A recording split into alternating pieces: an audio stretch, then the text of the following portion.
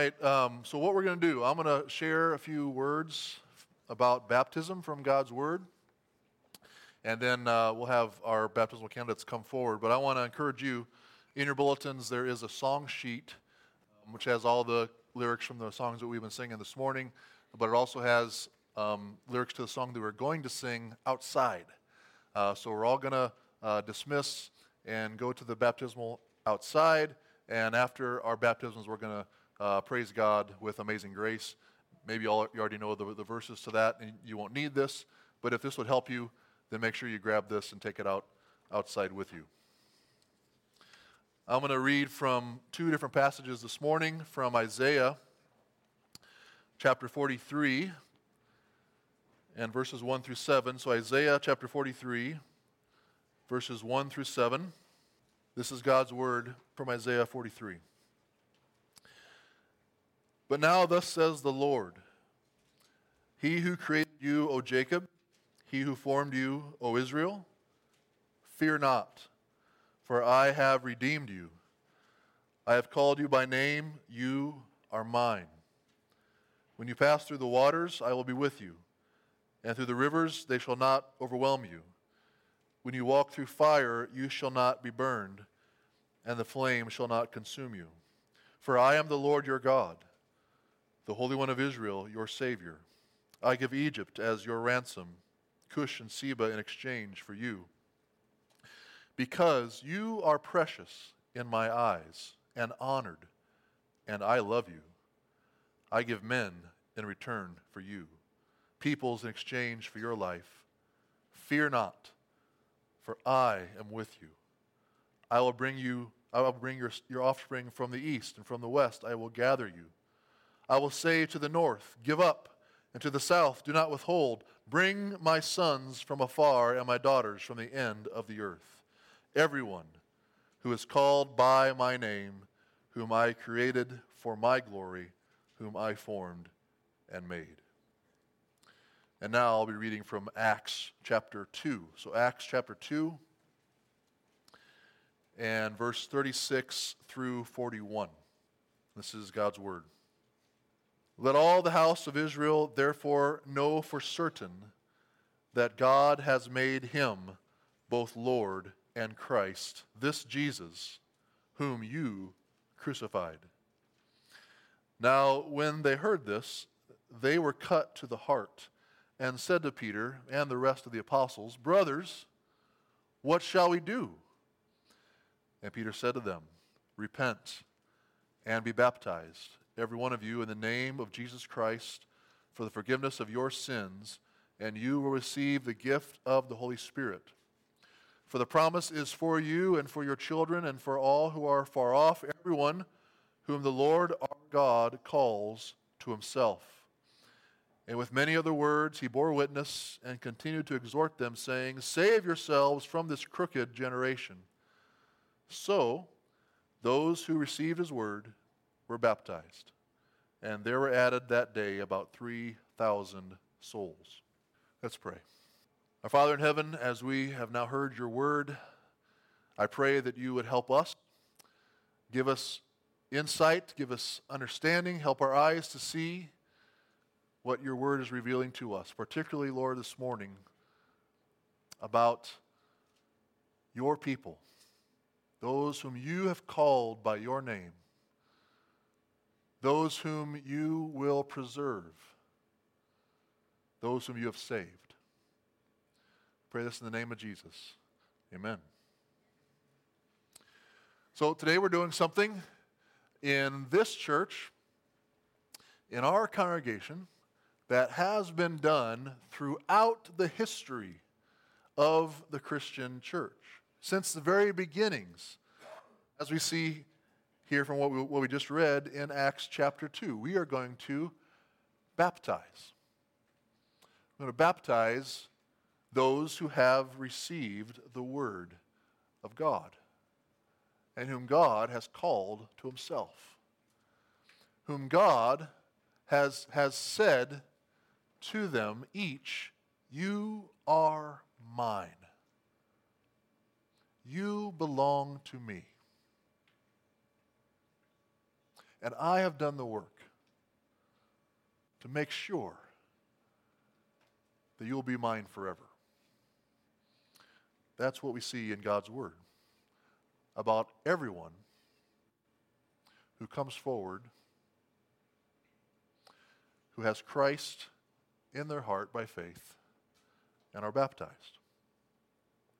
So baptism, as we see here, is clearly a response to the Word of God. Now, in Acts chapter 2, of course, we kind of jumped right into the middle of what was going on here in Acts 2. It's a wonderful passage of the beginnings of the church, and so I encourage you to take some time maybe later today and read through Acts 2. But what's happening is the Holy Spirit has descended upon the believers, the apostles, and those who have put their faith in Christ. And they have now begun to speak, as it says, in tongues, in other languages. And they're speaking in these other languages the Word of God, the gospel of Jesus Christ. And people are hearing it in their native languages. And this is something that's causing them to notice what's going on here. Something special is going on here. This is strange and yet wonderful. And Peter rises up and begins to proclaim the good news of the gospel. What had just happened not many days prior to this in Jerusalem, Jesus had been crucified. Jesus had been crucified, and of course, he was crucified because the rulers, the leaders, the spiritual leaders in Jerusalem had condemned him to die. Of course, they couldn't kill him. They needed the Roman authority to do that, so they brought him to Pilate. They basically forced Pilate to agree to execute Jesus. Jesus is executed on a cross. But then he raises from the dead. And he ministers to his disciples, teaches them, and says, Holy Spirit will come and empower you. And so the disciples had been praying, and the Holy Spirit comes, falls upon them, and this happens. This is, of course, known as the day of Pentecost. And Peter is proclaiming the gospel. And at the very conclusion of his message, he challenges them. He says, this man, Jesus from Nazareth, is the Christ. He is the Messiah. He is the promised King. And you put him to death. You crucified him. And everyone there, it says, was cut to the heart. They were convicted of their sin, of the wickedness in their heart. And they came to Peter and the apostles, what should we do about this? We are in big trouble with God. We have crucified the Messiah. And Peter's response to them is, repent and be baptized, every one of you, in the name of Jesus Christ, for the forgiveness of your sins, and you will receive the Holy Spirit. So what we see here in this passage, these people have come to faith. They have come under the conviction of the Spirit. They believe God's word. And they come forward. And they're called to repent. That is, turn away, change the direction that they're heading in. Admit, confess that they had it all wrong. They had it all wrong about Jesus. They had it all wrong about the gospel. They had it all wrong about the Word of God. They were not trusting God's Word. They were rejecting God's Word. And they needed to repent about that. They were looking to other things for their righteousness. They were not looking to Jesus, to God himself for their righteousness. They needed to change, repent of that, turn away from it.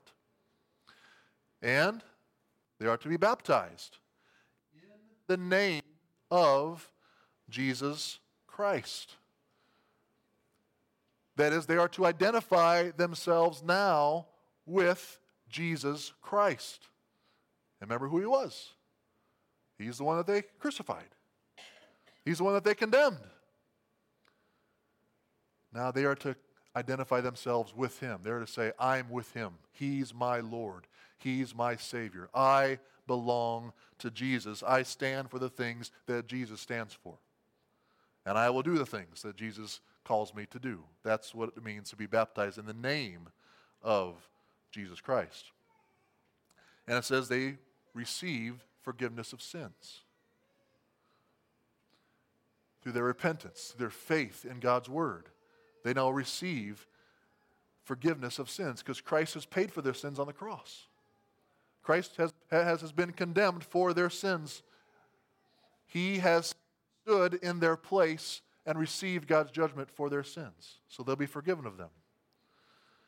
And they will then receive the Holy Spirit. That is, they will be born again. They'll be given a new heart. God himself will take up residence within them, empowering them to obey, empowering them to serve, empowering them to be God's people. So these are all descriptions of a true Christian. And so the implication here, of course, is that all genuine Christians have repented, have received forgiveness of their sins, have received the new life of the gift of the Holy Spirit, and the implication is they have come forward for baptism. That is, they've been immersed in the waters by the church of Jesus Christ in his name for his honor to forever be identified with him. Over the years, baptism has kind of been downplayed in some evangelical churches. It's not an essential thing. Faith is essential, but baptism, not so much a big deal. It's not really essential. And I kind of wonder if that's what Peter felt about baptism. Is that what the apostles thought about baptism? That's not essential. Don't worry about it. As long as you have come forward with faith in Christ, that's all that's necessary. Don't worry about baptism. Well, Peter said to them, repent and be baptized, every one of you. My wife and I were at a wedding last night, wonderful wedding. And two believers coming together to be married, and it was a wedding that honored the Lord. It was encouraging. It was great to be there. But I got to thinking.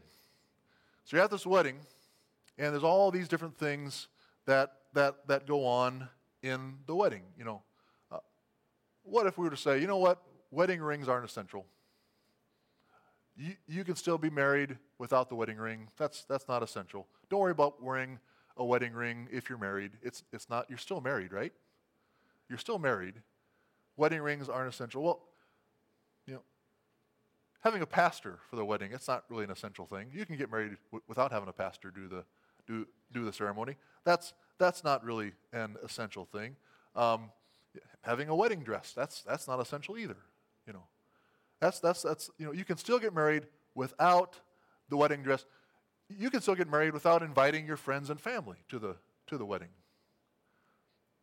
They're not essential. Of course, the question then comes, but what does it communicate? What does it communicate? What does it say if you're not wearing a wedding ring, if you're married? If you don't have a pastor doing the wedding, if you don't invite your friends and family to the wedding, what is it communicating? What is it saying? I follow different sports. I'm kind of a fan of different sports, and every year there's an NFL draft.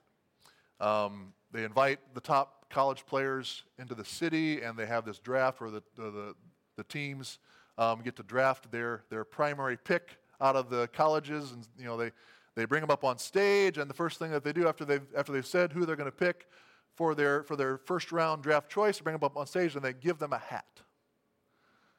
It's the team name on the hat, the team logo on the hat, and they give them that hat. And the player walks out and he puts on that hat, and he's proud to put on that hat, and he walks up and he greets the owners of the team and the NFL commissioner, and they all smiles. He's wearing that hat. I am now identified with this team. Is that hat essential? No, it's not essential. They drafted him. They picked him. He's going to play for that team. Whether or not he puts on the hat, not essential. But what would it say if he walked out on that stage and they gave him the hat and he said, don't need that, and walked up to the podium? Well, that looked kind of strange, wouldn't it? You don't want to be a part of that team? You don't want to be identified with that team? That's what baptism is. Verse 40, and with many other words he bore witness and continued to exhort them, saying, save yourselves from this crooked generation. So those who received his word were baptized. And there were added that day about 3,000 souls.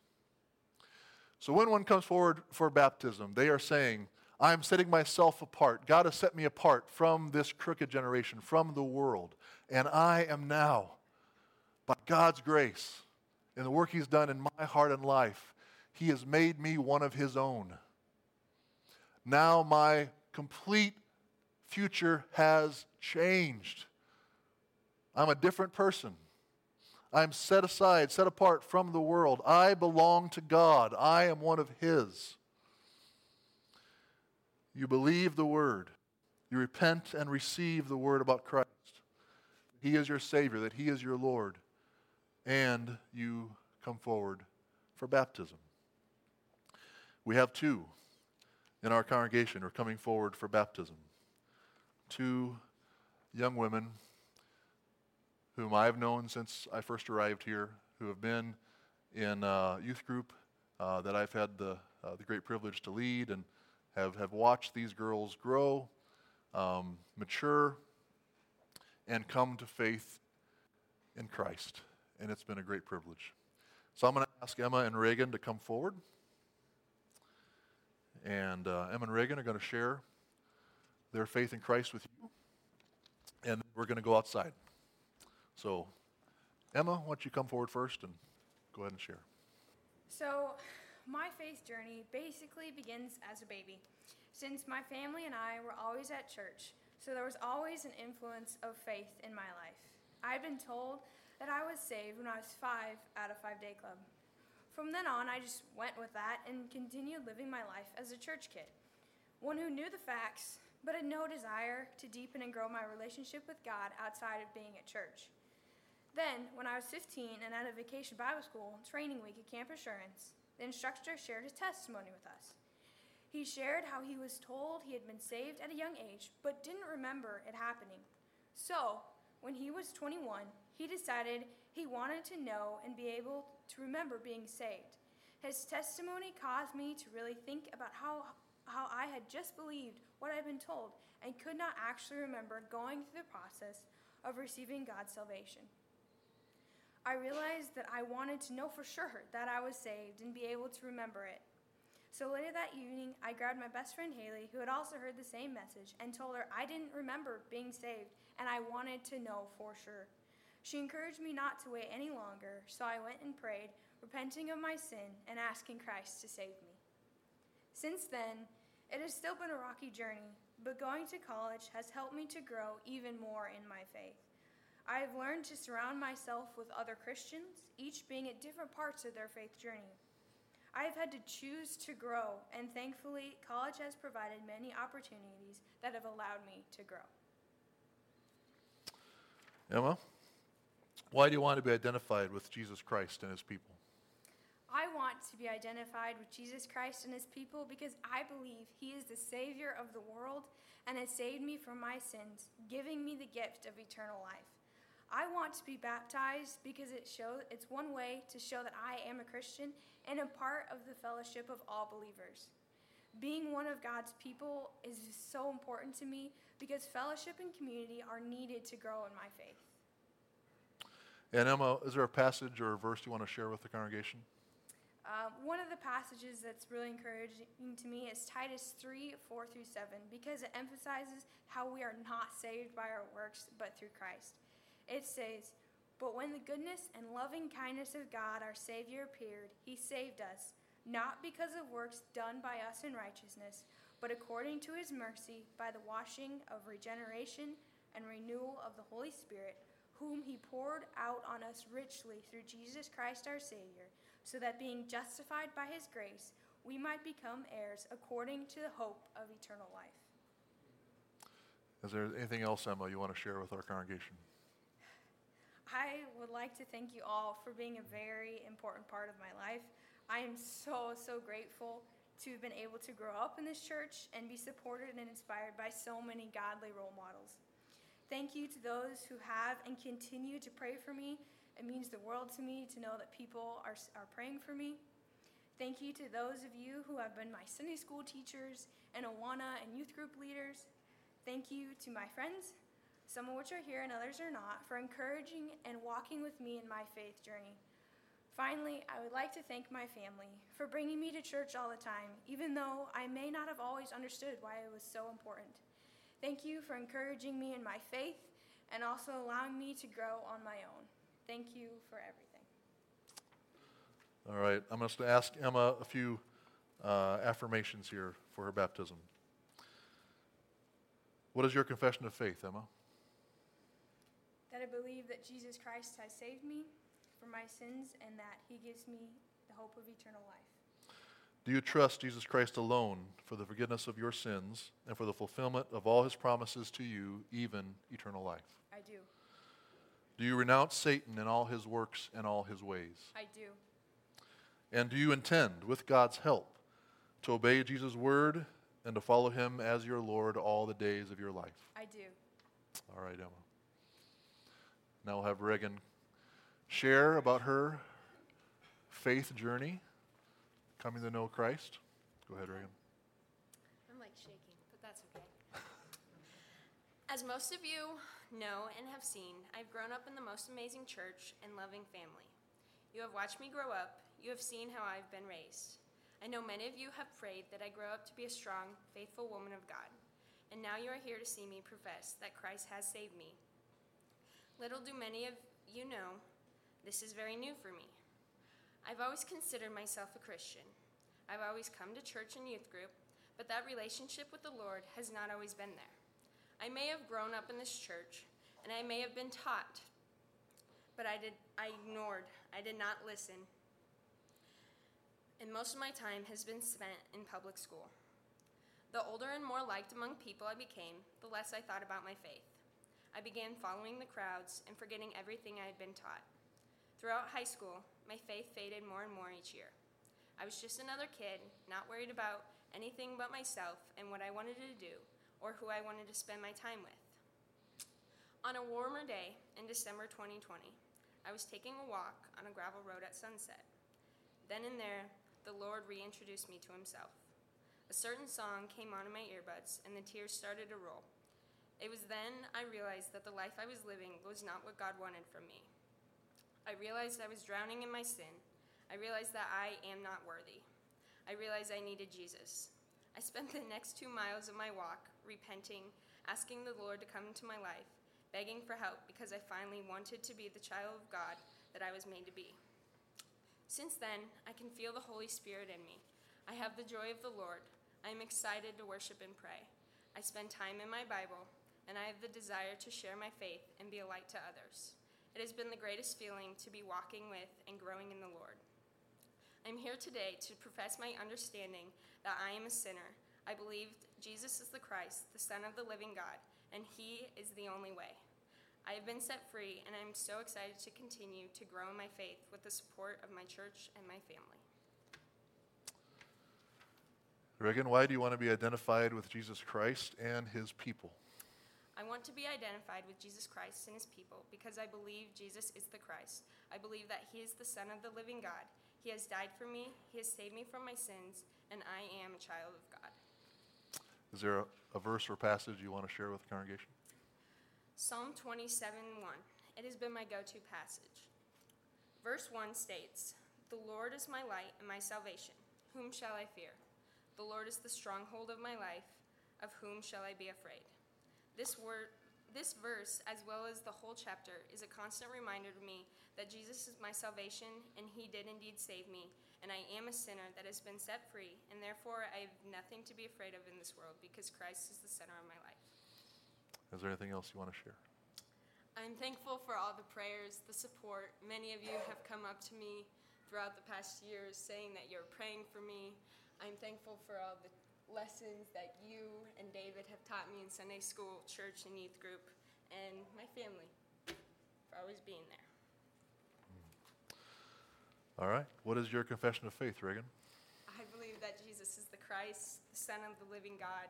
He died for me and he saved me.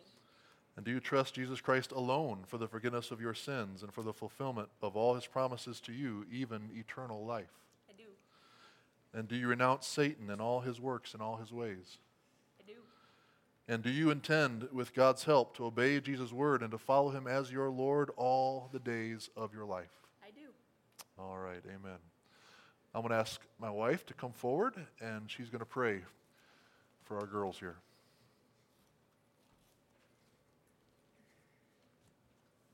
Let's pray. Dear Lord, we thank you so much for the work that you have done in Emma and Reagan's lives.